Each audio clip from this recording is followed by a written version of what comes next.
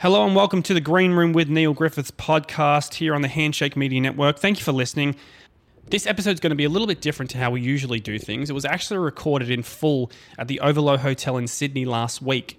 It was the Banksia Project's mental health and music panel, and the panelists included Shannon Knoll, Tim Amatic, former radio personality Mel Gregg, Bill Cullen, who is the manager of Paul Kelly and Kate Miller-Heidke, Francis Cody, who's the former manager of High Five and Thirsty Merc, and Nick Broadhurst, who's the founding member of Sneaky Sound System. So these panelists basically sat down and spoke about their experiences working in the music industry and dealing with mental health. And an alarming statistic shows that people in the industry suffer mental health issues 10 times more than people outside of it. This is what went down at the panel last week. Check it out.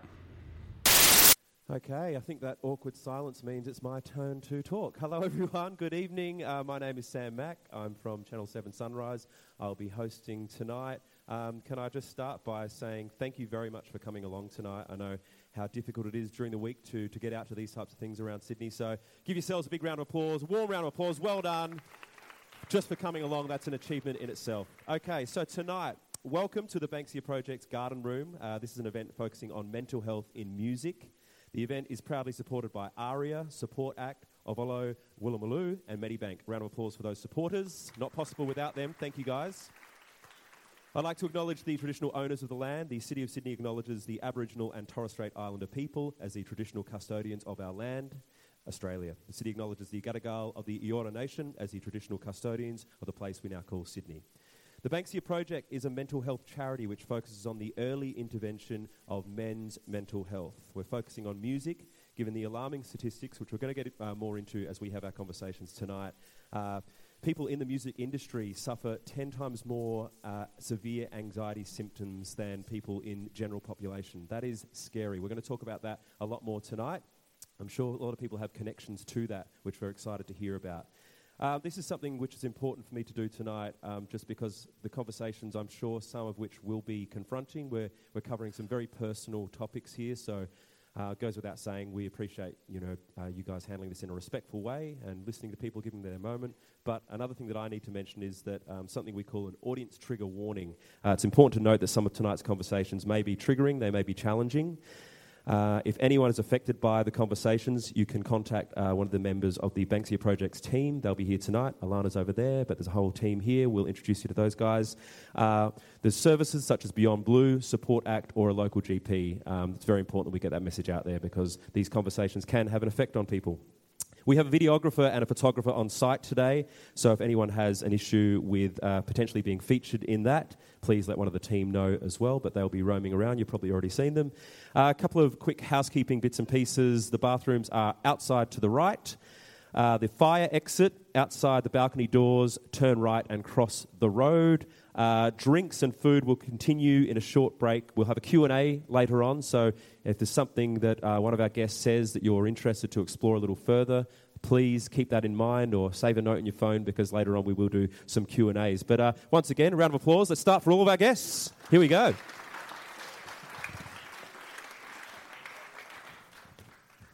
I think it's important that I do a proper introduction for our guests because we have quite the lineup tonight. This is very exciting. Some of them I've met and worked with before. Some I'm meeting for the first time, but I admire their work. So this is going to be such a diverse, interesting conversation. So we fell in love with this man through Australian Idol. Since then, he's had #1 hits. He's had 5 top 10 albums. He's even toured with Bryan Adams.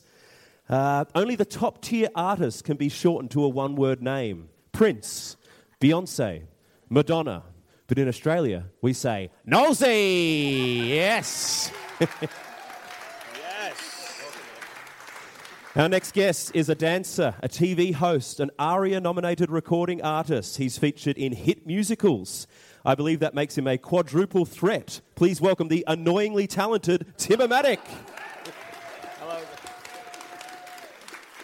Next up, a woman who has hosted the biggest nighttime radio show in the country. She's a TV host, she's a writer, she's a passionate campaigner on issues such as endometriosis. But her career highlight, she once hosted a nighttime radio show with me on Triple M Adelaide. It's true. And she still doesn't know all the words to Khe-Sanh, which is concerning. Please welcome Mel Gregg, everybody.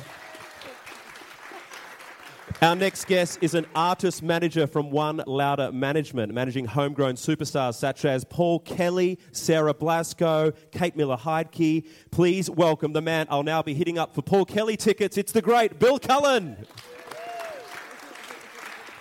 Next up, he's managed children's entertainment juggernaut High Five, general manager for Havas Sports and Entertainment. He's directed the Bondi Film Festival for 13 years. I met him when he was managing Thirsty Merc. He's very excited at the moment because it's that time of the year when In the Summertime gets played on repeat on radio, and that's how he got his 8th beach house. Please welcome Francis Cody. Next up, he's a film producer. He plays the saxophone in Flight Facilities. Love that. He is a visual artist. Much like Tim Amatic, he's annoyingly talented. He's a founding member of Sneaky Sound System. It's Nick Broadhurst. I think that's my work done. I put 9 hours into those intros. I was hoping for a bit more, but we can work on that. Guys, we are here to talk about a very serious topic, and we're going to get around the room on most of the topics. I've got 5 or 6 areas that I'm particularly interested in talking about. I want to get into it straight away. Like I mentioned at the top, mental health impacts people in the music industry 10 times more than people as part of the general population, which is very concerning.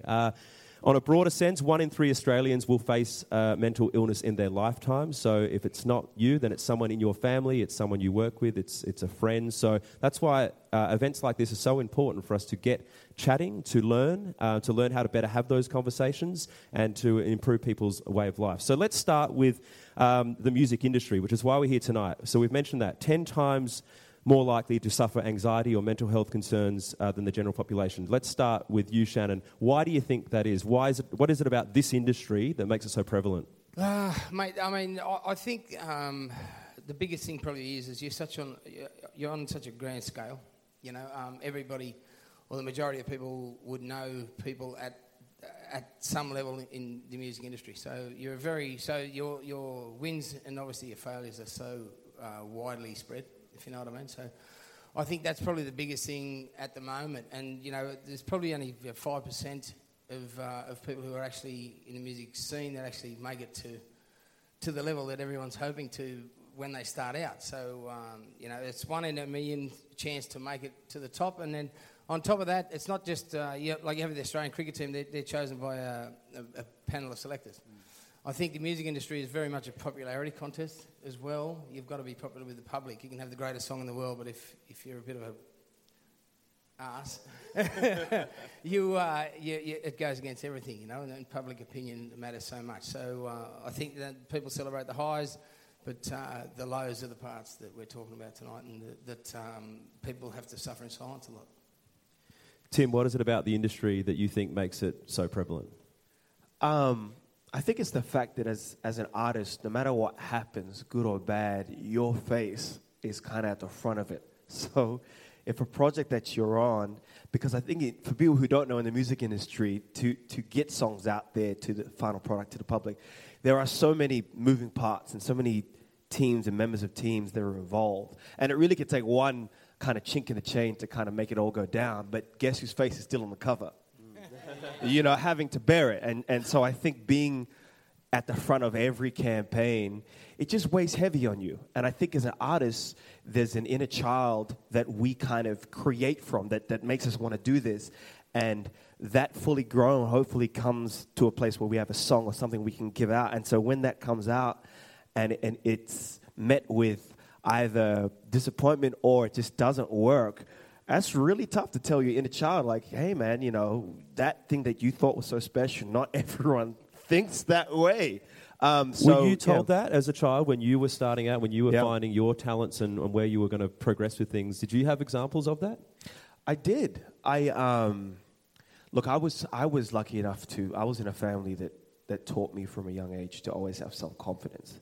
And being a musician and an artist, you're unique by nature. And on top of that, for me, I grew up as one of the only black kids around at all. So I had to learn from the jump that, you know, it's okay that you have a vision, that you have to kind of back by yourself and hold on to that no matter what happens. But it gets tough. It gets really tough. Mel, you're coming at it from a different angle in terms of, I guess, closer to the media side of the music industry, which is still a huge part of it, hosting radio shows, interviewing these artists. From your experience, and you can tie it into the radio industry, why is it so prevalent in these industries? The thing is, when you work in radio, and even as a creative artist, you are being yourself. So you are completely putting your personality, your stories, your loved ones, your life on the line. So when you start to get that critique from people, or when people go, oh, that was a shit story, and it's like, well, actually, I loved that story. That's really special to me. It's a personal attack over and over again. So even from your bosses, from the public, it's an attack on who you are, because to do our jobs, we have to be us. We have to be real. Bill, you'd see the best and the worst of artists, the good days and the bad days. Why is the music industry troubled by this mental health concern and these anxieties? I think the music industry is an incredibly challenging business. I think a lot of people see glamour in it, and there is very little glamour at all. I think. But that ringtone, though, what's it? The best ringtone I've ever heard in my life. Does it go full monkey mode after a moment? That was actually a sneak peek of Nick's new single, which you're going to hear at the end. It was supposed to be at the end, but thank you for the sneak peek. Back to you, Bill. I think as Tim and Shannon both talked about that there's often failure and how hard that can be to deal with. I think on the other side, that success in itself can be incredibly hard to deal with, that everybody wants a piece of you. A lot of artists are quite introverted, yet they're expected to have their face on all the time. There's very little sleep, there's alcohol pushed at you. So I believe the successes could actually be as damaging as the failures, and there's not much in the middle there. Well, that's an interesting area, Francis. I'd love to get your thoughts. I met you when you were managing Thirsty Merc, hugely successful Australian act. I know Ray Thistlethwaite quite well personally, legendary guy, very, very intelligent, complex guy, and I've had conversations with him about these very topics. How did you find that? Let's use Thirsty Merc as an example. Yeah, I think there's an elephant in the room, is that there's a certain type of personality that enables you to get on stage. So, and that can be a super high personality. It can also be an incredibly low personality in terms of your approach to life. So I won't talk particularly about Ray. He's still a friend. But I said he's go straight into it. I think to be extroverted to that level, it's unlike anything you've ever seen. It literally is an abnormal situation. You are on stage in front of 5,000 people. You're completely extroverted. To get to that state of mind is slightly abnormal. Would you agree? Yeah. And then off that, I mean, I've had situations with other artists where we've had entire promotion days with 10,000 people waiting for a performance and the person couldn't get out of bed. So there's these two extremes, and present company may be excluded, I don't know. But I think that is the nature of what propels and creates the art scene more broadly. You see it in film, you see it in TV, particularly with talent. So in the music industry, I think you've got these two highs and lows of those personality traits, which sets the tone often. That's a really interesting example you've given. If we could just stay with you for a second, Francis, the 10,000 people waiting a public appearance. There's a lot of management, planning, sponsors involved in something like that. The artist isn't feeling it, doesn't want to be there. How do you manage that? What can you do in that situation? Crawl into a small box and hide. It's actually happened. Bizarrely, it's happened twice to me. I'm like, really? The same radio station?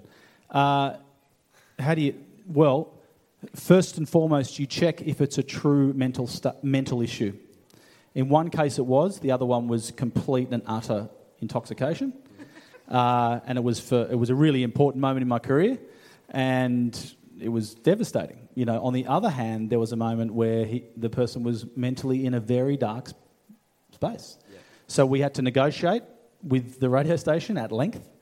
It was 5:30 in the morning. We had, those 5 a.m. calls for TV, and we had to negotiate it. And they were good about it. The other case, they weren't so good about it, and it cost us about $25,000. Wow. So, those I've been in those situations, but I think it's changed. I was managing Thirsty Merc at the peak 8 years ago, give or take.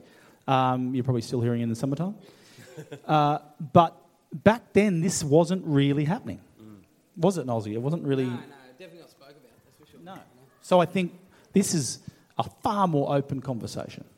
So I think networks, radio stations, etc., are far more open to that. Have you had those days, Nolsey, where there is a big crowd or a big show and that for some reason, whether it's mental health or other, you just can't do it? Well, mate, a lot of the time, the hardest part that I've found with it is every show that you do, people come along and they judge you on that one night that they've seen you. That might be your 5th show in a row, and you are you've got nothing left, you know what I mean? So you wear that so personally, you know what I mean? So you do whatever you have to do to get up and give them the show that you think that they deserve by buying each ticket each and every night. So, you know, it's because you're carrying the weight of the whole show. It's not, and like early in my career, the first tour I booked was 15 shows in 10 days because the original show sold out in half an hour, so they decided to put matinees on.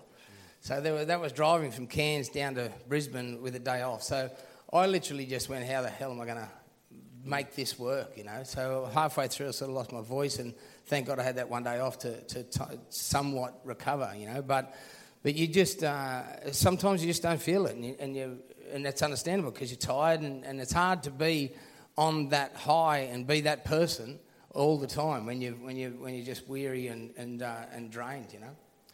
Nick, what about you on the end, mate? We're talking obviously about the anxiety, the mental health issues in the music industry. What have you seen? I can definitely relate to limping my way through to the end of a tour and hoping my voice holds up. Like, there's an element of stress as a singer that is always with you, you know. It's really hard to escape that because if you've got no voice, what do you do, you know? So that's been a struggle for me personally. But in terms of mental health, I remember there's almost 2 stages to a successful career. There's the part before, this was my experience, where we worked incredibly hard for a long time, you know, probably 6 or 7 years to build what became Sneaky Sound System. Looks like an overnight success, but we worked our asses off, right? And back then there was cigarettes in nightclubs and, you know, we'd play till 6 a.m. sometimes. Drugs were everywhere, alcohol everywhere. And my nickname actually was Mr. San Pellegrino because I just didn't touch anything. So people knew, you know, don't offer me anything. I didn't even drink a beer.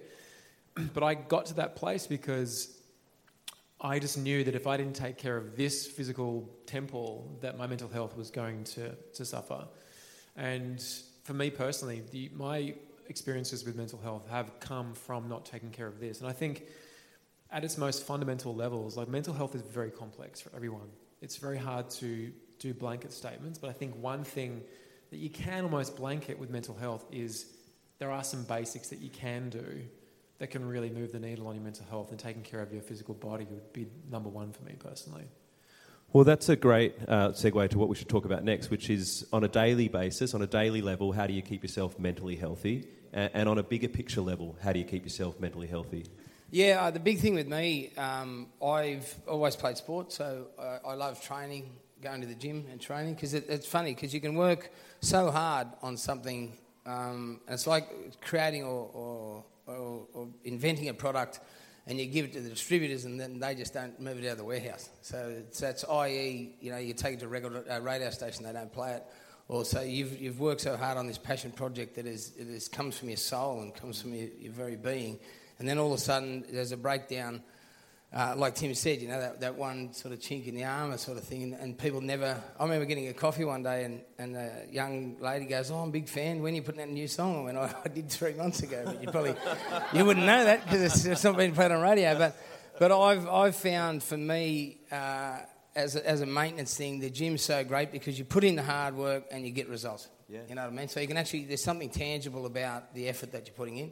So it sort of offsets the other end, which is the career, the business side of things, where you can work so hard and believe in something so passionately, and just all of a sudden, like Tim said, you're the only one that likes it, or you know, it doesn't translate like you hoped it would, or you actually thought it would. A lot of these times, you don't even think of that in the back of your mind, that, you know, you just think this is an absolute cracker, and then all of a sudden it's absolutely demoralising to all of a sudden find out that nobody thinks the same as you do a little bit, you know, because obviously lyrically or melodically the song that you've written is very close to your soul, you know, and it's your story or it's your song, you know, so people just don't get it, or they don't get it the way you get it, you know what I mean, which is very hard. But yeah, so the gym for me was one I get to get in there and switch off. I don't go there to socialise whatsoever. I just put my tunes on, listen to somebody else's music for a little while, and You listen to Tim Maddock, right? Yeah, that's right.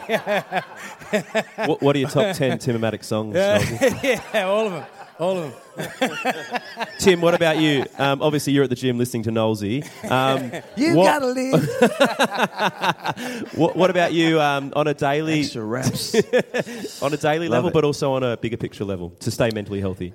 I'm definitely with Nosy on this one, and I find that the working out is an anchor for me. I think the music industry, the best way I could put it is it's a Ferris wheel that just doesn't stop. It's a Ferris wheel that doesn't make sense, and I think for your own sense of well-being, you need anchors in your life that are staples that keep you, that no matter what, you know that's going to kind of happen, because everything else is more or less out of your control. You know what I mean? Just going on what we were talking about before. It's like, and even in the having something that's successful, it's like, okay, that worked. So do people want that thing? But I've evolved now. I want to give this thing. I mean, if I go it just keeps moving. So I think for me, working out is very important. I'm into a lot of audiobooks as well, to listen to like audiobooks when I work out, to kind of just keep my mind healthy and to learn other things outside of music. And sometimes I have to stop listening to music altogether. I don't know, but I analyze every track, especially if it's amazing. I'm like, how did they do that? I'm not getting any reps in. What am I doing? So He's clearly getting reps in. I am. So definitely that on the daily type of thing. But in terms of long term, I think it's about being really rock solid with your goals, but very fluid with the strategy of getting there. I've started to realize that, you know, anything can happen daily in the industry, and you have a goal and you set it, which is amazing, is important, like an anchor. But you really have to be fluid on how you achieve it. And I think a lot of that is it just being able to love yourself through things and self-empathy, which honestly I've started to learn in the last 18 months of my career, of just being like, yeah, it's okay that things aren't happening the way you want them to, or people don't see you the way you want them, because you can't really control how people take you. And so self-empathy has been a big thing that has kind of helped me in the last 18 months. That's awesome. That's a really good pointer. I know we have some people in the room who are starting out in the music industry who are learning a lot already. We're talking quite generally, which is a good starting point, but I want to get quite specific. And obviously, if you're uncomfortable with the questioning, that's cool. But I want to know, I'm also mindful of time, how much time we have here tonight. We're talking a lot about, there's a theme of highest of highs, lowest of lows. That's very much a theme here, and that ties in perfectly to mental health. Can we talk about you guys? I want to go pretty quickly with this, and then we'll explore a couple of them. But highest of high and lowest of low. Can you answer that, Nosy? Yeah, well, I've had probably my fair share of both, really. We're about to go to the highlights reel now. Yeah, I mean, especially my journey, like it was overnight type thing. You know, I've been going on a TV show, and all of a sudden you've got number ones. I think that was the biggest, hardest thing for me. But I'd been in a cover band or tour bands for 7 years before that. But the way the show portrayed the people in the seasons was, you know, you come and sing in the shower, and then you can be a rock star or whatever, you know, which couldn't have been further from the truth, because the top 12 in my year, the first year of Idol, had all been in bands and touring for long over a decade. So, you know, that there was the first sort of falsity that came about. So is that a low for you? No. I mean, that part, the exception into the industry was the hard part. I didn't think there'd be, you know, my philosophy is hate the game, don't hate the player type thing, you know what I mean? So, but I copped a lot of negativity from within the industry itself, because people didn't think I deserved it, because they thought, you know, I'd never sang hardly before. You know, what was the lowest of that? We're just trying to get to some examples, like how low are we talking? Well, I mean, on top of that, I think the lowest ones were the negative press, you know, that I've received a few times. I think the hardest part with them is you know, it's like Tim said, it's my face and my face. I'm not a band that's played up on an aeroplane or anything like that. So the hardest thing to deal with that was probably the misrepresentation of a lot of it. You know, just to get public opinion or to shock value. You know, the details that were instrumental in the story were left out for the benefit of the story, if you know what I mean, to blow it out of proportion as much as they possibly could. So that's the hardest part. That's when the phone stops ringing, and that's when people, who've been so close to you the whole time, all of a sudden aren't there in the end. That's when you feel at your lowest or at the very most alone, you know. Highest of highs? Oh, you know, there's been great things. And there's another part too. It's hard to continually have the negatives brought up when there's so many positives. Like I was doing an interview the other day for the Carols in Adelaide that I'm doing this weekend, and the journalist said, so when you think of Adelaide, you know, obviously you've had a bit of controversy over here, you know, what's your memories of Adelaide? And I went, well, I was saying at Clipsal 500 in front of 50,000 people. That's probably the first one that springs to mind. And then the Idol Final sold out 13,000 people. I did that here too, and I toured here with Bryan Adams and live. So, you know, it's frustrating that I know what you're thinking about, wanker. But did you actually say wanker? No, I didn't say okay. it. No, just checking because I would have found that audio. But then I said, and I'm hoping to add, you know, a great experience of playing at the Carols to the long list of great experiences that I've had in Adelaide. So when I think about Adelaide, and what springs to mind are all them things before anything that you'll want to dwell on, you know. Absolutely. Nick, highest of high, lowest of low. Yeah, for me, music has been my joy. It's never felt like peaky and trophy. It's always felt just like a source of joy for me. And I think the highs and lows have come outside of that for various reasons. I would say the highs are little things. The highs for me are, you know, tomorrow having 3 weeks with my son on holiday. That's a high for me, like, you know. But the low, you know, I had... So, sorry, just on that, is that something that you identified early in your music career, that you need to find those outside areas, or, you know, family, friends, those... Did you know that early, or did it take time to discover that was important? It took me making a lot of mistakes to figure it out, and, you know, to be playing cricket with a 3-year-old son and not fully present, or, you know, always my mind elsewhere, and then thinking, wow, that can't be my legacy as a father, you know, so wanting to make those changes. So... But, you know, outside of that, I lived a pretty good existence. You know, I grew up with a great family and, you know, I had a good life. But I never really had experienced depression before. And for me, it actually hit me 2017, January 1st. Like, I know the exact day. It literally just snapped on me one morning when I woke up. There wasn't a lot leading up to it. It just kind of hit me, and it was very hard to explain. And it went for about 12 months. And I must say that my story is a good one because... I got to experience that full spectrum of human, you know, emotion, but I didn't stay in it for too long, thank God. When you say that it hit you on that day and you clearly remember the exact date and all of that sort of thing, can you try to describe what you mean by it hit you? Because I'm sure everyone in this room has woken up and I don't feel like going to work today, or I feel shit today. Like, that's a normal human feeling to have that. But what was it that was different about that day that made you go, no, I actually have to do something here? I wouldn't have connected it to the word depression for like 6 months because that had never been my reality. For me, I just woke up with a sense of hopelessness. And I think hopelessness is the most insidious thing. There was no particular reason for me to be hopeless. It just kind of happened. It was quite bizarre. And I think I can see some triggers that may have led to that. One of those things was I had gone off and produced a film and done other things, and I left my music to the side, the thing that brings me the most joy. So, you know, I did identify early on that I had to stay balanced. I had to spend time in Mother Nature. I had to meditate every day. I had to eat well, sleep well. And these are all things that don't go hand in hand with a musical career. You know, they get pushed to the side very easily. That's cool. That's awesome that you recognise that. Mel, highest of high, lowest of low. Tough question. How would you look at something like that in terms of your industry and your mental health?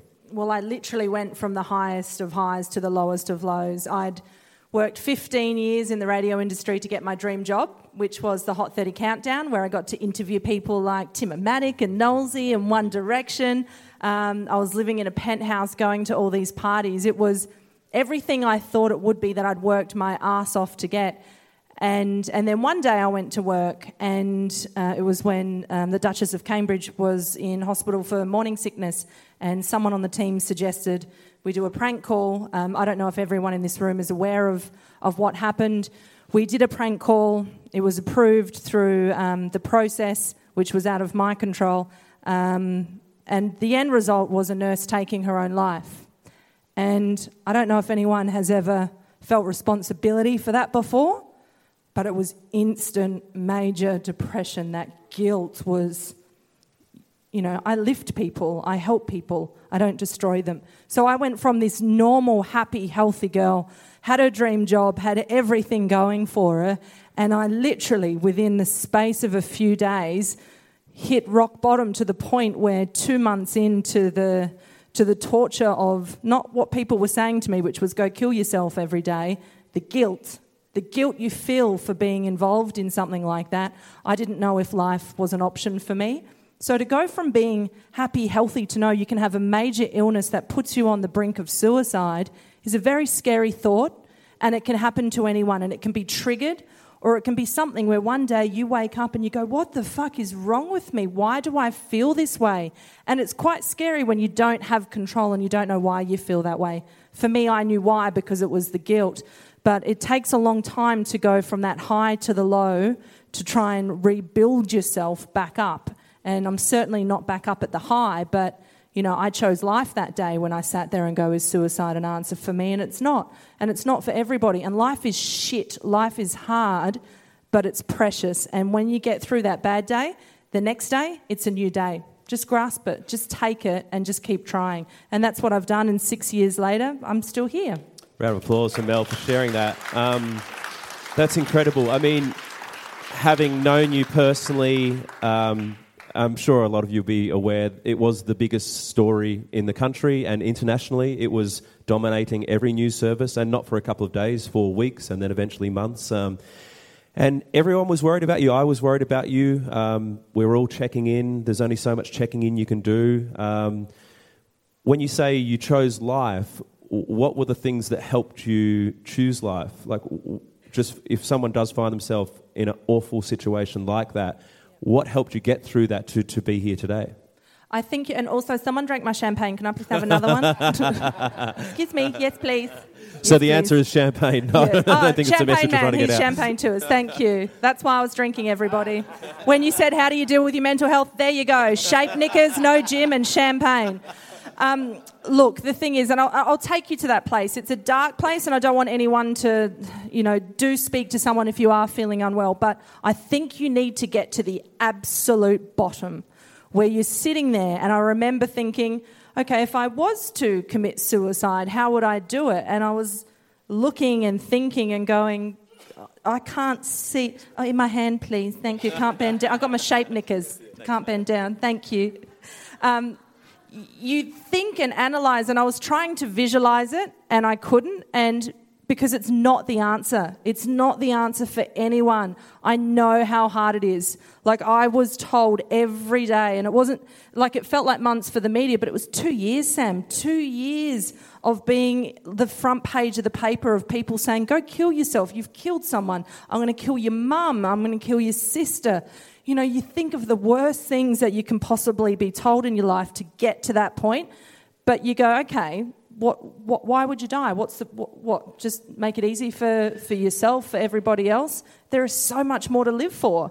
Yes, this is happening. Yes, this is awful. I have family. I have friends. I have a life. And that's when you need to go, okay, what can I do to get to the next step? One step at a time.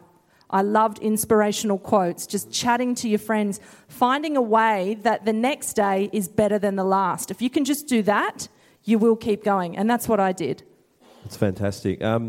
Bill, Francis, for your artists that you've managed over the years, if they've experienced a real low point, whether it's personal or professional, what is your role in that, and how do you help them with those situations, and how do you identify them? Give us some insight to a management with an artist who's experiencing these types of things.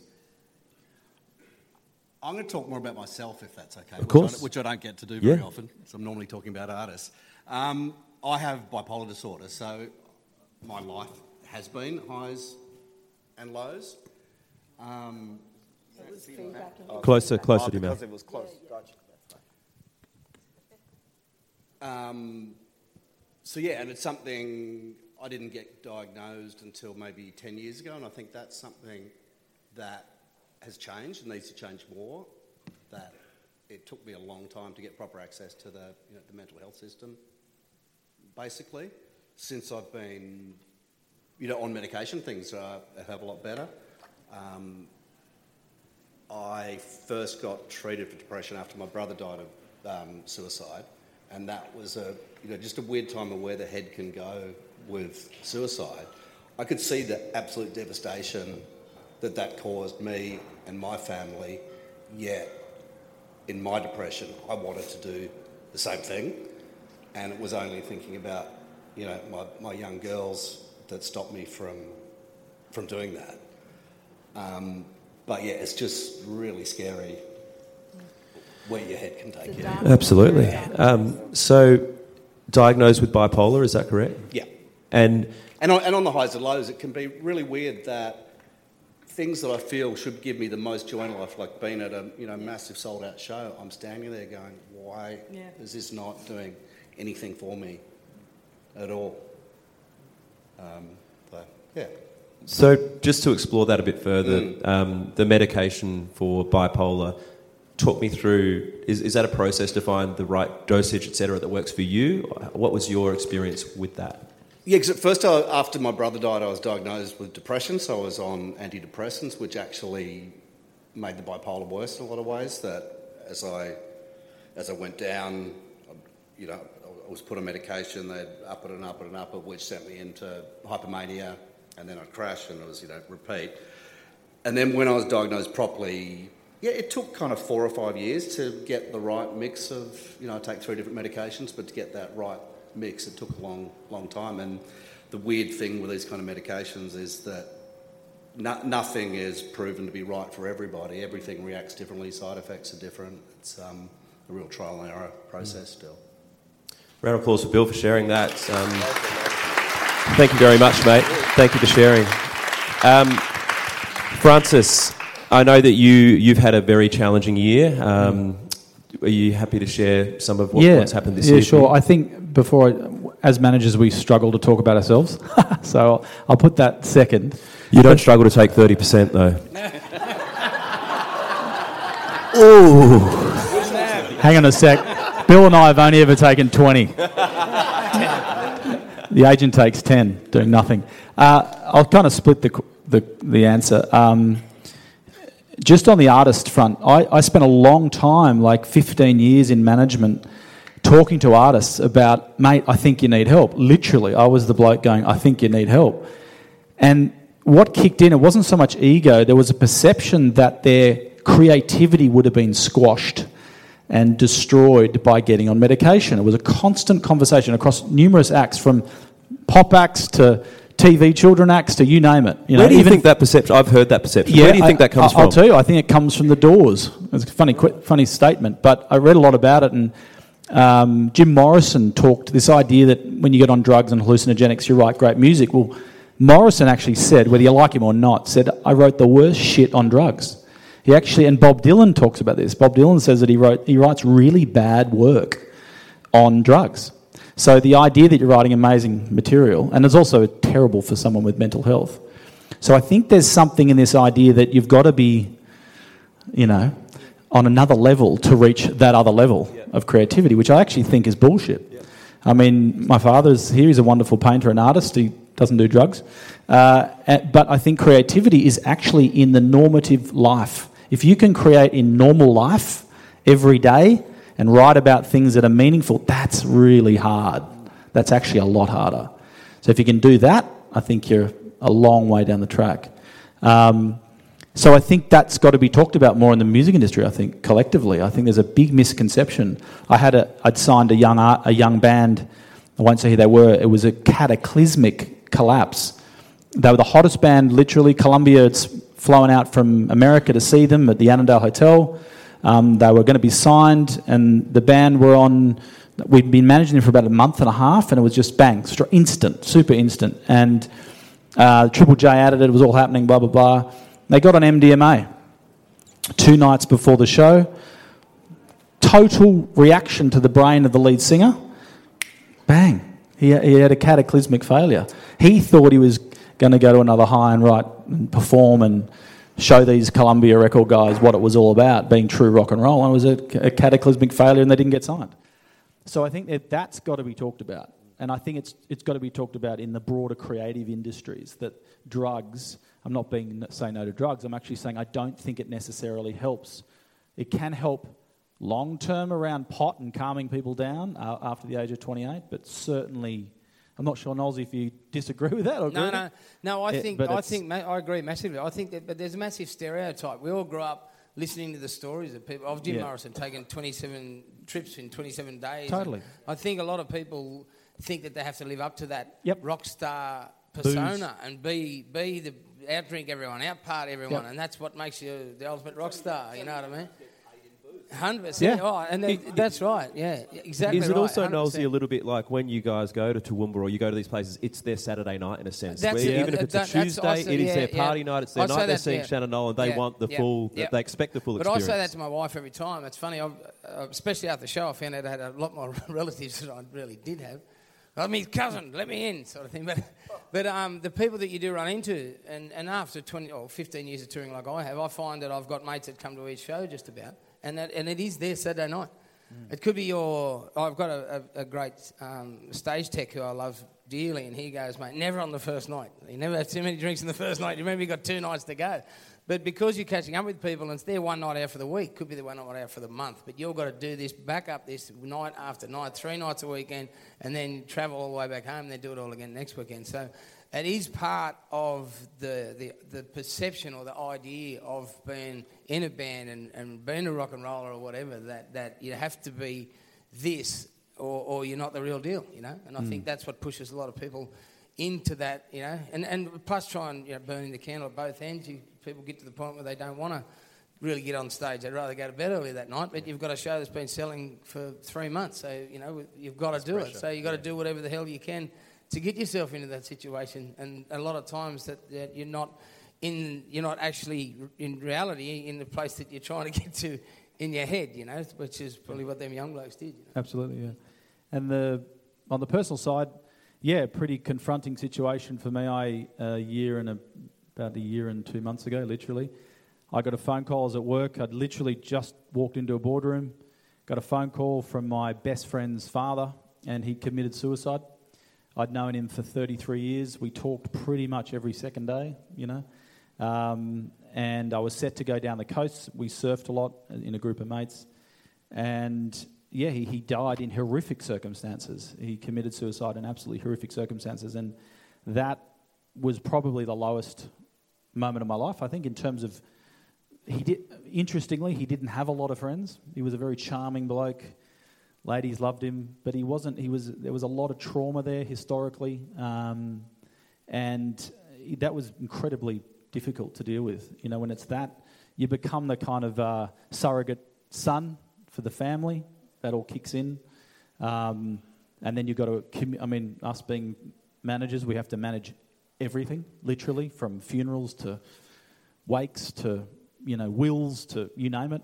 So all of that journey was incredibly confronting. And I'd never experienced such, I dealt with narcissistic, painful musicians, but that was a whole other level. That was a level of sorrow and depth of depression that I've never experienced before in my life.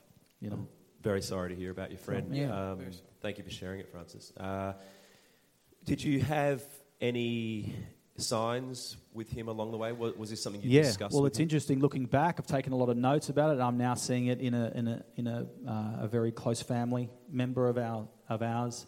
Almost, very similar, but we can cut it off. I think we're going to cut it off. We already are cutting it off, so it doesn't get any further. But I think there's a tendency to not. They're so self-absorbed. I'm not sure if narcissism is the right word. I think they're so full of fear and so full of confusion about their existence. They don't really know why they're important in life. They don't understand the reason for being. The French would say, what are the raison d'etre? What is my reason for being? You know, Bill touched on this. You know, in front of 5,000 people, you sold out show. You don't know why you're here. And Ben used to, his name's Ben. Ben used to talk about this. He goes, why am I here? Like, and you'd say, here we go again. And we go on this long journey of discussion of self-hate. And he had everything. I mean, the bloke had literally, you'd meet him, he had everything. But there was this hate, this self-loathing, this depth of sadness. And I think there probably were elements of bipolar because he would ramp up. He wouldn't ramp super high. I've seen super ramped up people. That's another level. No, I've been bipolar too. Yeah. Depression is the same, if not worse. Yeah. And that's why a lot of people get misdiagnosed because that's right. My hypomania, I felt fucking amazing. I miss that feeling. Yeah. So it's very hard to break through. So the first thing, I've become very factual and practical, is the first thing you got to get to a bloody GP quickly. You got to get on a 10-session program straight away. You probably know about this. And you got to get onto medication because it is a chemical situation. A friend of mine told me yesterday he survived suicide, and he said, if you hurt your foot, do you keep walking on the foot or do you go to the doctors and you get it fixed? Yeah. We don't treat the brain like that. We keep walking on the foot until it falls off. I wish we'd change that. We're working on that, we're changing that. Yeah. But that's what we've got to do. So practical moments. Have people around you who are practical. Don't have people who want to talk all the time. Have people who are going to go, get to a GP, get on your program, check your medications, get a good psychiatrist or psychologist or both. There's plenty of programs out there, but the people who fall through the gap and who end up having suicide, going through suicide and obviously passing away, they are of another level, that it doesn't really matter what intervention happens. It's almost impossible to break through sometimes. But on the high, there's always a high. I think the high for me was, God, how long has it been? I'm going to get in trouble now. When I heard the heartbeat of my brand new baby in the belly of my lovely partner. Oh, amazing. Which is due on Valentine's Day. That's so cool. 29 weeks. So that's good. Congratulations. That's a high. That's a high. I've lost a friend to suicide. I've been an Are You OK Day ambassador for 3 years. I lost a friend about 10 years ago, Richard Marsland. He was a very talented radio media performer, hosted a lot of shows. He used to write as well for shows like Rove Live, very successful. And to be honest, I would put my hand up and say that I was pretty ignorant about mental health issues before this happened. And I think there's a pattern with that. A lot of people find that until it impacts someone in their life, they don't really give it the understanding it requires. Yeah, no, I agree with that. I had multi-millionaire mates, builders, who were saying, I'm depressed. And I'm going like, mate, come with me to the Royal Children's Hospital and I'll show you real sadness. You know what I mean? So I never sort of really understood it because I'm thinking, what have they got to be negative about, you know? And we owned a little property down in Melbourne and it had a bay window. And I remember it was part of the reason I bought the property. Just sitting at this little bay window looking out was just beautiful, you know? And it was 2012 and I'd just had a back operation and was sort of laid up for 6 weeks and was pretty under a fair bit of pressure, you know. And I remember sitting at that bay window and looking at the same view and it just all felt wrong. And I went, well, how can that feel wrong? Because that's what part of the reason it sold us the property, you know.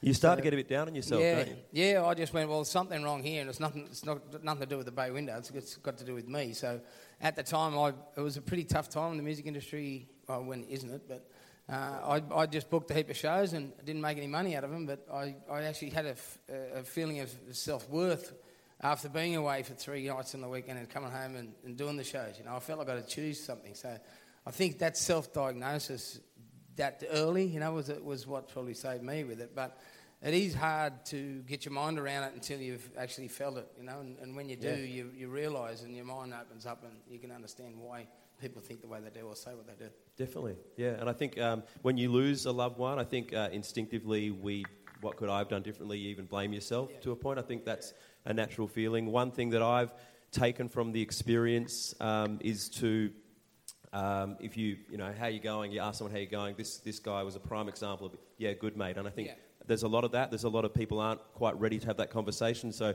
when I talk at mental health events, I'll always say, dig to the second response or even the third response. Like, actually eye contact people. It'll feel a bit weird at first, but to just, if you're checking in on a friend, really check in on a friend, because it's very easy to go, yeah, I'm good, mate, yeah, I'm good. Everyone's going to say that because they're not ready to have that conversation, but they need to feel in a comfortable space. I wanted to chat with you, Tim. We're talking about... Do you want to finish that? Oh, yeah. I just want to add something to that, because when people are in that complete depressive state, the worst thing you can say to them is, you'll be right, or just shake it off. Yeah. Like, just don't ever, try your hardest not to say that. Just listen. Just listen to them. Ask the questions and just listen, but don't try and doctor them. Don't try and tell them what they need to do, because they're not in that position to hear that. They just need to know someone cares and just listen. Absolutely. The language is so important. Tim, lowest points where you've struggled with your mental health. What have you experienced? Yeah, I think for me early on, my manager who I started with, who really helped me build me, passed away quite early on. And that was quite shocking, and more so looking back in the ways of a few of his other clients, we were getting to a time of intervention of, okay, this is serious, things are going on, we don't know what's going on, we need to do something serious. And then What types of signs are we talking about, Tim? What types of signs? What types of signs that you thought there requires an intervention? Just erratic behavior. He would say he was at one meeting and he wouldn't be there, or he just wouldn't be making sense. Out of character the board. behavior? Yeah, very out of character. And sadly, I found out a lot more out of character than I knew to be. After he passed away, I found out a lot more. So there's a lot of that kind of. I'm a very kind of self-assured type of person, so I'll just kind of keep plodding on, not knowing the effects of how it really happened to me. I didn't really address it at the time, and I think it took 2 years for me to kind of finally get to a place where all of that area of my life really affected me, and I got to a place where through going through some bad management situations, I felt really alone, and the funny thing with all these conversations in mental health is that everyone's been echoing, which is crazy, is the fact of purpose. And losing your purpose or your why, and how when that's distorted, your self-value is gone. And then that's when these really evil thoughts of, why am I here, come in. And I think the saddest thing is that in the music industry, that people wrap their why around their music persona, because it's just so it's really not up to you. You know what I mean? It's such a whimsical, flowy type of thing that to wrap your why around something that could just change like that is very scary. So I had to learn to find my purpose. Firstly, in realizing that me as a human being, I am enough. Period. Without anything, without accolades, without anyone saying anything, I am enough, and I'm worthy of life and experiencing life. And then just letting myself kind of grow and being vulnerable through those moments. But it was, 2016, I was broke. I was brokety broke. Like, how did you turn that around in 2016, Tim? It was a slow process, man. I think I just took responsibility. I was hard on myself, and I realized that I was using the people around me to kind of as the answer of these guys are the people that are going to get me through. And I think once I realized that it's all on me, even if it's people bringing in, it's my decision, it's my career, it's my life. I started to see a change in how I operated, and I got smart, and I couldn't live the flashy life that I thought I needed to live, and I think something we haven't really touched on is the flavor of social media and all of this, which has amped this to a whole nother level that we don't know the full effects of how bad it's getting.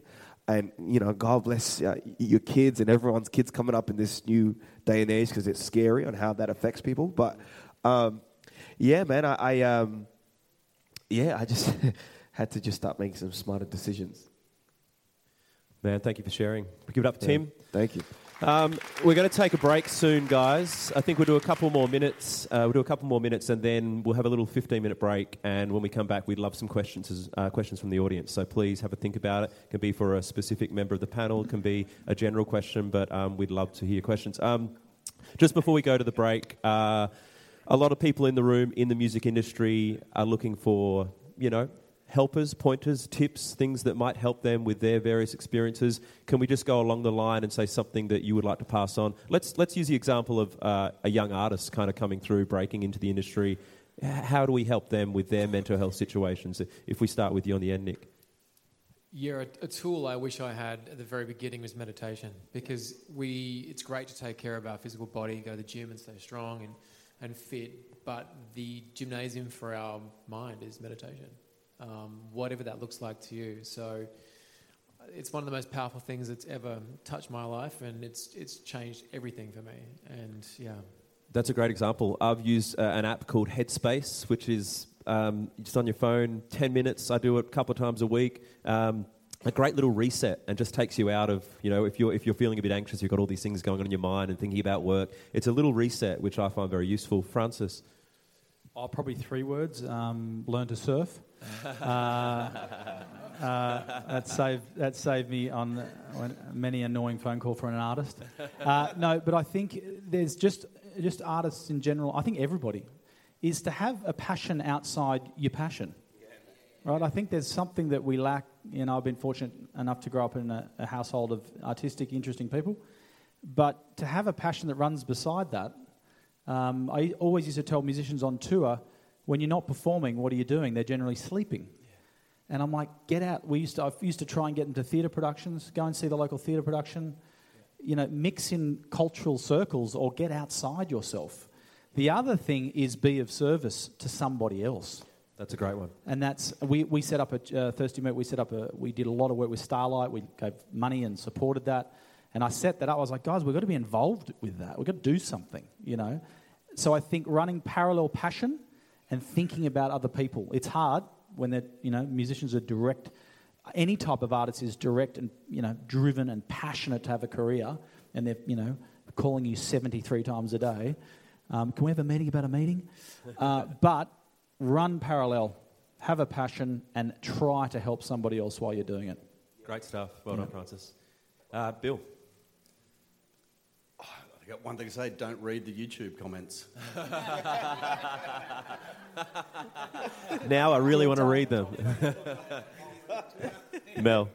Look, aside from drink wine, just a bit of advice. Don't enter this industry if you want to be famous, because it's not about that. And if you don't have the resilience, if you don't have the creativity, if you don't have the right support network, it's not going to work for you. So don't go in thinking, I'm doing this because I want to be famous, because that's not what this is all about. Very good. Thank you, Mel. Tim? Don't do it for the followers. For the gram. They will betray you. I think for me, just understanding that if it's what you really want to do, this is the long game, man. And that's a beautiful thing. A career is long, and I'm still learning that as I go. I wanted everything kind of straight away, and the time I thought I could get it, I probably tripled. It was triple in time that I thought. I had this dream of doing this since I was 15 years old. I thought, yeah, I'm gonna do it. This was 3 years. Watch me, watch. I kind of got to it by 24. You know what I mean? And then it's just a long game. So. Understand that it's a process, and understand that these highs and lows make what is a beautiful and fulfilling life. Great advice. Nosy? Mate, I just think you've got to be comfortable and love the person that you look in the mirror at on Monday morning, and not the one that you look in the mirror at just before you're going on stage. I know so many people that they won't leave the house until they're looking like they're just about to jump on stage somewhere, you know what I mean? So I think because a lot of times that person gets attention, and the person that they really are, or the person that they've always been, isn't the exciting one, isn't the one that's being celebrated, you know what I mean? And when they lose, they distance themselves from the person that who they are as a person, you know? So you've got to be comfortable with yourself, with who you are and what you're about, and not try and create a character that you think people need, because what people need 1 minute, well, they'll need something else the next minute. So you're stuck with the fallout. So I think at the end of the day, you've got to be happy with the one that you are and the one that you've always been. Really useful. Thank you so much for sharing that, guys. So what we're going to do now is have a 10 or 15-minute break. When we come back, we'd love some questions from the audience, but can we please get a round of applause for all of our guests? Absolutely brilliant. Thank you very much. We'll see you soon. Okay, ladies and gentlemen, welcome back. Thank you very much for taking your seats. We are about to commence the Q&A section of tonight. So, first of all, does anyone, show of hands if you'd like to start with the first question? Open slather, go for it. Yes, can we get a microphone, Alana, over here with this gentleman? If not, I'll do it myself. Thank you, Anna. This gentleman in the pink shirt. Thank you very much. I'll just tell you what I had for lunch. Chicken tikka masala to kill the time. It was delicious. Over to you, sir. Okay, great. Thanks very much. I guess my question, we were hearing a bit before about people, just whether you choose or choose not to adhere to living the rock and roll lifestyle. I'm just in the changes that and responses that everyone has shared with us tonight, which has been really fantastic. I guess my question is there stuff that the industry as a whole should be doing to help manage and respond to the way we treat mental health across the industry, both for artists and for music workers and for, I'd add in for production crew as well? Great question. What's your name, sorry, sir? My name's Clive Miller, and I'm actually from Support Act. Clive, thank you very much. Who would like to have a go at that one from Clive? Francis? I think one real thing that we can do is limiting the availability of alcohol. That for artists, first thing you think about. Mel, you've been voted off the island. Sorry, Nelson. But just this whole concept that artists are often paid in beer. Yeah. You do a gig, maybe that. Or you do a gig and you're getting paid $50, but you still get a rider of a couple of slabs of beer. That somehow it's expected that you're going to drink a dozen drinks every night, and it just becomes the norm. I think that's a real issue. And then on the crew side, I think just the main thing is the sheer hours that they're expected to work. When you've got crew who are expected to load in a PA at 8 o'clock in the morning and they're not leaving there till 2 o'clock at night, that's just insane. Nobody should work those kind of hours. Yeah, Nick? I have my own solution to this. So on my last tour, I booked all venues in Australia that didn't serve alcohol. So all of my shows were alcohol free, just like my wedding. And that's really fascinating. Can we just explore that a little bit more? Alcohol free. And did you notice much of a difference between alcohol events and alcohol free events? Oh my God, it was incredible. So the beginning of my show is quite different because when I walked out on the stage, I would just literally barefooted sit down in the middle of the stage and just close my eyes. And the entire audience would follow. And I found it incredible to bring the audience into a coherent state as a group of people, and then they sort of feel like they're going through this journey together as opposed to having their own experience. And what I've noticed from that was a much more deeply impacted personal experience from that, because they were fully present and they weren't distracted. That's very cool. Does anyone else want to respond to Clive's question before we move to the next, Francis? I think Bill touched on it. I think drugs were huge. I did a little bit of work for a short period of time in the dance scene with some major DJs coming out from America and things, and the drugs were another level, like a whole other level. And I think that's...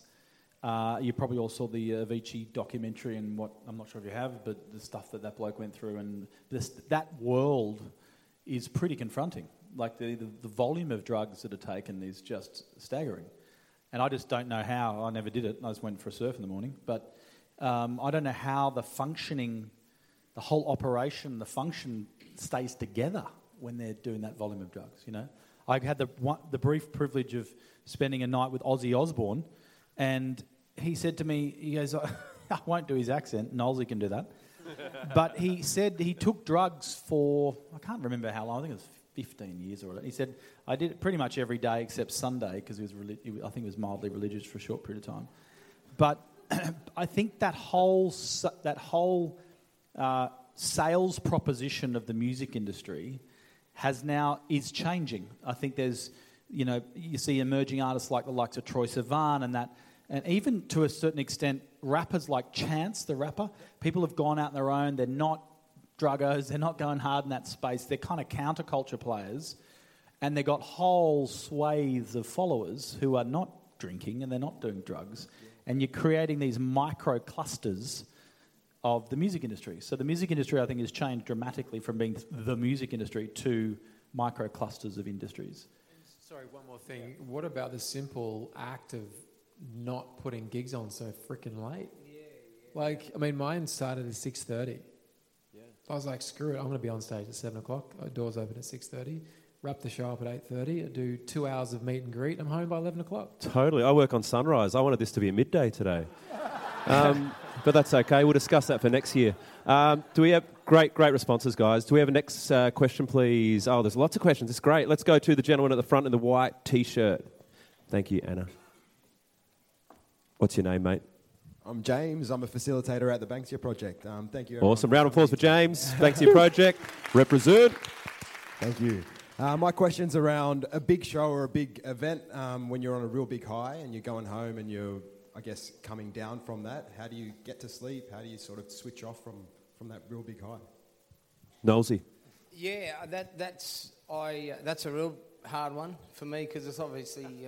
but at one stage I worked at a pub too and I'd do the night shift and we'd close up at 12 and I had the same problem then. You're dealing with people and you're trying to obviously not, you entertain them and be vibrant, I suppose. To just go home and shut that off is a really tough thing, especially when you've had a really good show and you're really on a high is a hard thing, because there's so much of that because everything sort of happens so quickly and you end up in that same situation night after night where you've had a really good show and nothing went wrong and you sang really well and you really... For me, because I take my performance so personally too, nobody can judge me as harshly as I judge myself on how I've performed as a singer.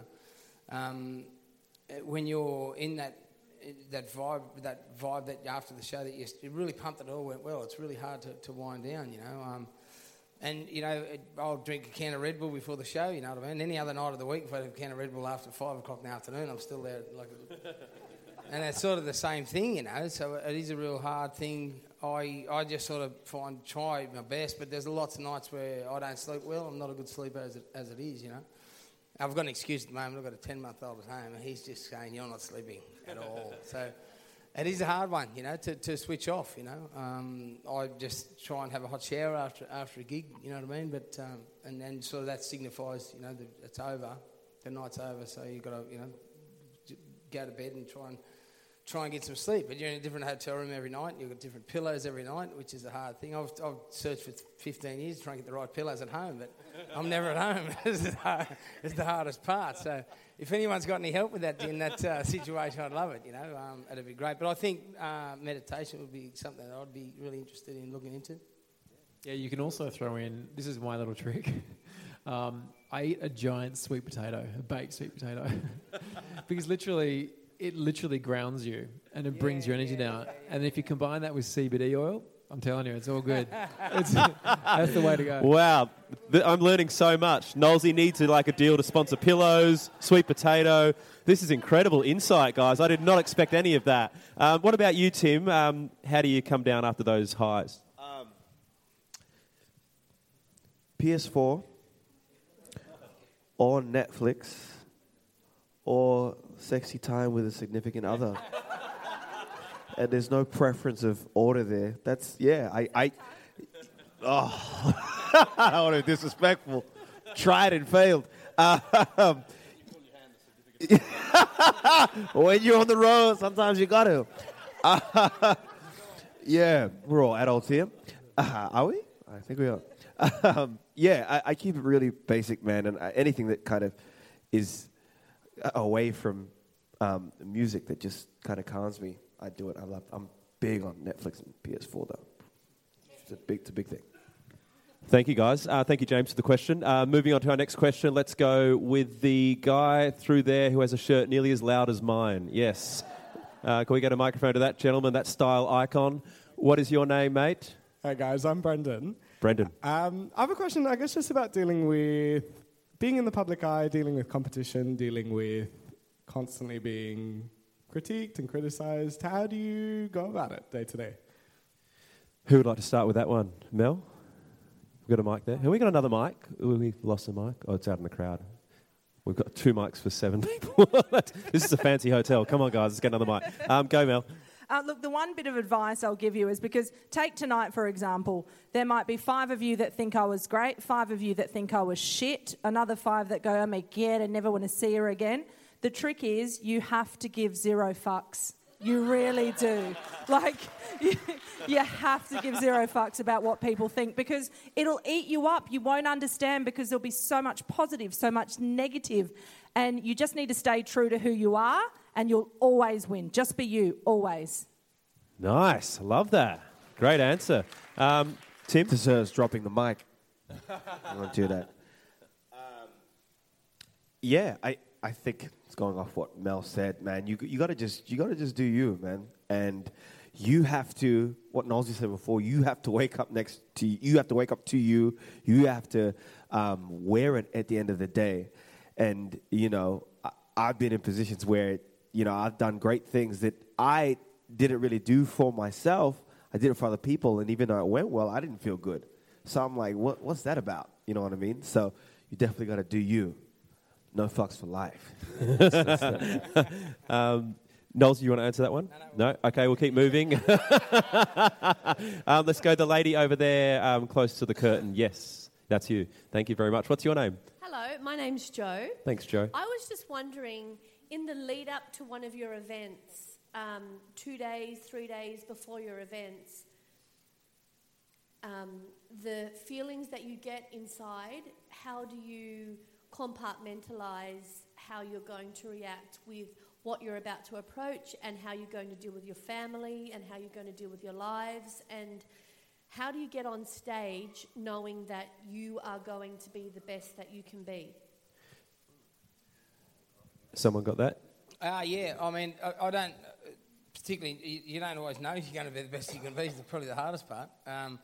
What I just sing at home. I mean, I didn't even know what warming up was much beforehand when I used to play in pubs. I just, all of a sudden, down the track, once I found out about it, I realised that's why I started singing better after the third song. I just sort of had a couple of beers. Because I've never had a singing lesson. We didn't have any singing teachers in a school of 60 people, where I grew up. So there's so many learning curves to that. But now I've learned to use my voice so much better, look after it so much better. The few days leading up, I'll just do 5 or 6 songs at home and give myself a bit of exercise. So I used to, back in the day when it first started, like I said before, I was doing like shows every night except for probably one night a week, Mondays or something, So by the end of the week, I'd start singing really good. My voice would be fit because it's like any other muscle in your body. The more you work it, the more fit that it gets, It's like training, I suppose. Same thing as playing footy, but now at home, so a couple of days leading up, I'll sit at home and play and sing hard because I sing fairly hard. So when I come to the show, I'm giving my voice the best chance it can to be the best it can be for the night that actually matters. I think so. That preparation, gone. When I was young, I suppose you didn't respect it enough and you wouldn't look after it as well. But now I don't go to nightclubs or anything anymore because you talk over the music and talking's the worst thing you can do for your voice. In honesty, if you're at a nightclub and you're singing to everybody, it's probably not so bad. But I now really take a point of not giving myself a reason to be upset with myself after the show, if you know what I mean. So if I do everything leading up to it, then for win, lose or draw, I'm happy with my setup, if you know what I mean. That's amazing, Shannon. Can I ask you, as a parent, do you want to instill in your kids your talent and have that, what do they call, they say that you should teach your children a talent to be musical or things like that, because I'm an educator. Yep. Do you feel that that's very important in a child's education? Oh, most definitely. I think it's very hard, though. I would give, my right foot to be able to play piano, but back in the day when Mum was taking us to piano lessons, it was like, she could have cut off both feet if we just got out of it, you know what I mean? So hindsight's a great thing with that, I think. My kids, we'd have the only time really together. We all have a bath together when they were little. When I'd get home, and it'd be my time with them and without their mum in the room, sort of thing. And I tested them all back then if they had an ear. So I just said, repeat up, just do what I did a scale, and they all can carry a note. Can we please hear a little bit of that scale? Please, come on. Who wants to hear that? Just a little bit. Yeah. I'd say they have to say, what about me? No. That's the first thing. Yeah, straight there. You got to have the killer notes, kids. Hey, the rest can go missing. But the biggest thing, I've never pushed my kids into anything to do with music.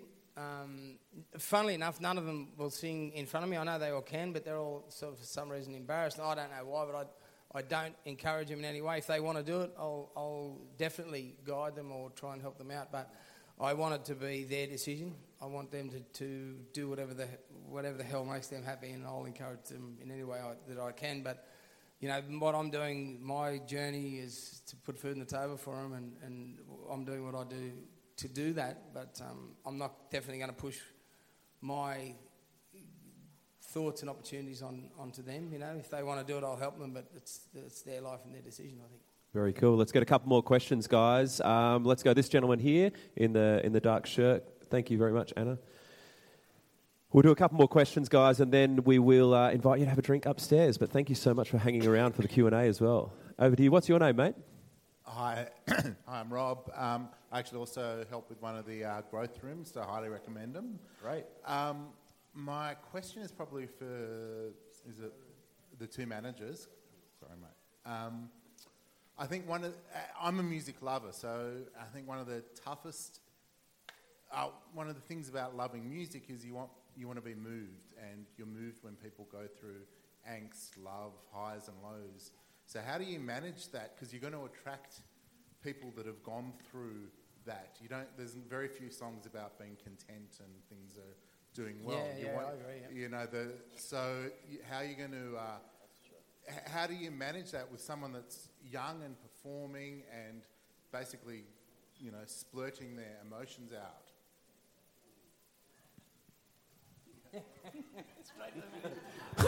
Someone's got to take Kelly, so he can go first. He said young.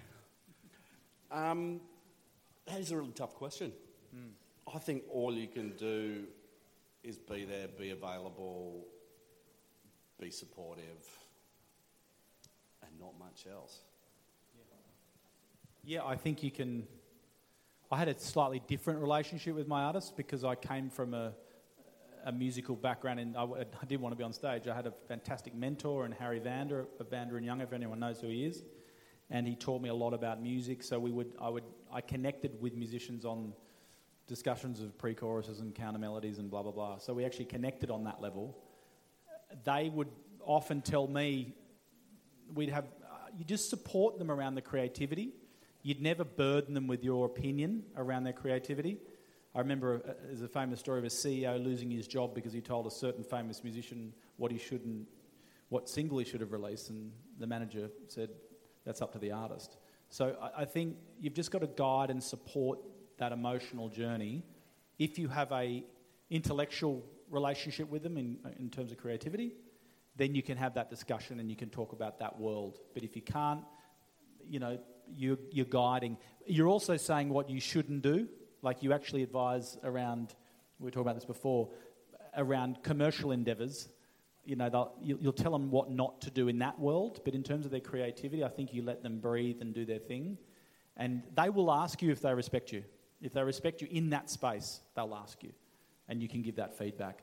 Paul McGuinness, I got 15 minutes with Paul McGuinness, amazing man. He managed a small band called U2. And he said his job was to choose the singles, because Bono and Edge, they love each other, but they would disagree all the time. So Paul actually chose the singles. So that dynamic was really interesting, you know. So, it depends. I think, just to add quickly, it's really important to respect the artists where they are in the headspace. So it's like if you know that they're, on a writing binge, it's not the time to go, let's go through these contracts or see what the balance sheet looks like this month. And I remember saying once with the band I tour managed, the manager walking in 15 minutes before they went on stage and asking him to sign the tax returns, and that just felt so wrong to me as the artist about, they're playing the entertainment centre. It was just like, you don't do that. Great answer.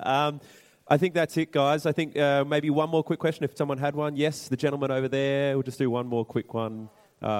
Yes, last question. Thank you very much, and then we're going to wind this up. Yes, the lady over there. No, I might break into song, but I just want... Shannon, first of all, I voted for you on Australian Nights. Thank you. Yes. If you'd only voted just a little bit more, we might I'm the reason you're here. No, I'm joking. I just want to say, take a bow, because you are the most courageous, bravest people.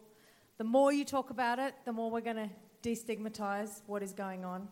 And I am so proud of being involved with Banksia on the peripheral, but I want to applaud all of you for doing something so important and imperative. And I run a business organisation across Australia, New Zealand and Singapore, and we are working with Banksia now to take this model into the corporate sector so business leaders can do what you're doing, what the community, what the garden rooms are doing all across regions. I've got 2 Kiwis here who want to take this to New Zealand, because what's going on in New Zealand is even more frightening than what's going on in our country. And the more we talk about it, the more we're going to change and save lives. So I just want to say thank you. I don't have a question, but keep going and take a huge bow, because that's the biggest gift you can give all of us. Thank you very much. What a beautiful note to end the Q&A on. Thank you very much for that. That's very generous. Okay, you guys are free to go. You're free to go to the back of the room. Let's please give it up for all of our amazing guests tonight. Nick, Francis, Bill, Mel, Timmermatic, Shannon Knoll. Honestly, I was saying just before, I met a guy named John, and we were talking about tonight, the first half of it, and I said to him, to talk about these issues is hard enough with friends, with family. To do it in front of strangers, to do it in front of cameras, to do it in front of bright lights like this is incredible. I think you'll agree with me when I say they were all so giving of their personal stories, their connection, and some incredible insight. There's some really great tips in there for people in this industry. So give it up once again for our amazing guests. Thank you. Well done. And a final round of applause for the MC for tonight that took time out. Yes, Sam Mack. Thank you very much, Mel. Just quickly, for those of you that haven't heard the story, so basically Sam got drunk, left his phone in a taxi, and Blake, Brian, B, it starts with B, it's okay. He found your phone, put it on charge, didn't try and sell it at the black market, and returned it to you, and you said, you know what, I'm going to help you at your next event and MC it. And here we are, people. Sam Mack volunteered tonight. That's how it happened. It's a true story. Is that not good karma? That is great karma. It was 2 weeks ago. That's a perfect time. Can we get a round of applause and bring up the founder of the Banksia project, Brian Coleman? There he is. Thank you, Mel. That's a true story. He is a very generous man, a very kind man. Obviously, he's a very creative man who's pulled something incredible together, and that's why we're all here tonight. But that's right. We met 2 weeks ago. I was feeling very fragile. I had lost my phone. I lost my identity. There's a lot of photos on that phone that no one should see. It was in very safekeeping. I went to his place. I picked it up. I said, can I give you $100 to... I didn't know for a bar of soap. Can I buy you like a dinner or something? I wasn't hitting on you. I'm straight. I offered him money. He wouldn't take the money. And then I said, well, can I, donate it? And he said, well, I happen to run a charity. I said, what is the charity? He said, the Banksia Project, mental health. I said, that's an Are You OK thing. I'm an ambassador. Can we donate it to that? He said yes, so we donated the money. And then as I was leaving, I said, if I can ever do something, to help your initiative, your project, I'd love to help out. I can host an event, anything I could do. I can mention it on TV, whatever I can do to support it, I'd love to do it. And little did I know that 2 weeks later, he'd be booking me in. So he moves fast, is what I've learned about him. But ladies and gentlemen, give it up for the founder, Brian Coleman. Thanks, Sam. I just want to first thank all of our amazing speakers and all of you guests who are here today in attendance. My name is Brian Coleman and I'm the founder of the Banksia project. We are a charity which works in early intervention in mental health amongst the male community. I started the Banksia project after surviving my own suicide attempt in 2009. I realised I needed to learn more about mental health, and together with industry professionals, clinical professionals, we designed two programs to encourage further education and support services. These include our growth rooms, the gym for the mind, where groups of men get together on a monthly basis to learn useful tips. This closer, like that? Okay. Learn useful life tips and talk openly in a confidential and supportive environment. Each group is facilitated by a trained volunteer, who some are present tonight. And we have on-call professionals available for anyone in need. Our second focus is our garden rooms. These events are so important because we begin conversations on industry topics. These are led by leaders of industry and lived experience people. Today we focused on mental health in the music industry. An important discussion. We started this with our event partner, Support Act, and I want to Support Act to provide a 24-hour free and confidential telephone counselling service for the Australian music industry. I just want to say thank you to Clive Miller from Support Act, and we look forward to supporting the music industry together with our tailored growth rooms in primary locations. More news to come. Thank you. Thank you to our partners, ARIA, Ovolo Hotels and Medibank. We'll all be available this evening to answer any questions that you may have. And now, to close this event, we are very excited to showcase Nick Broadhurst's new single, Inner Love, which is a raw journey during coming out of his depression, written by Nick Broadhurst and Will Cumming. It is an inspiring single for anyone who has come face to face with mental illness, from dark to light. Thank you all so much, and we hope you have a joyous festive season. Thank you.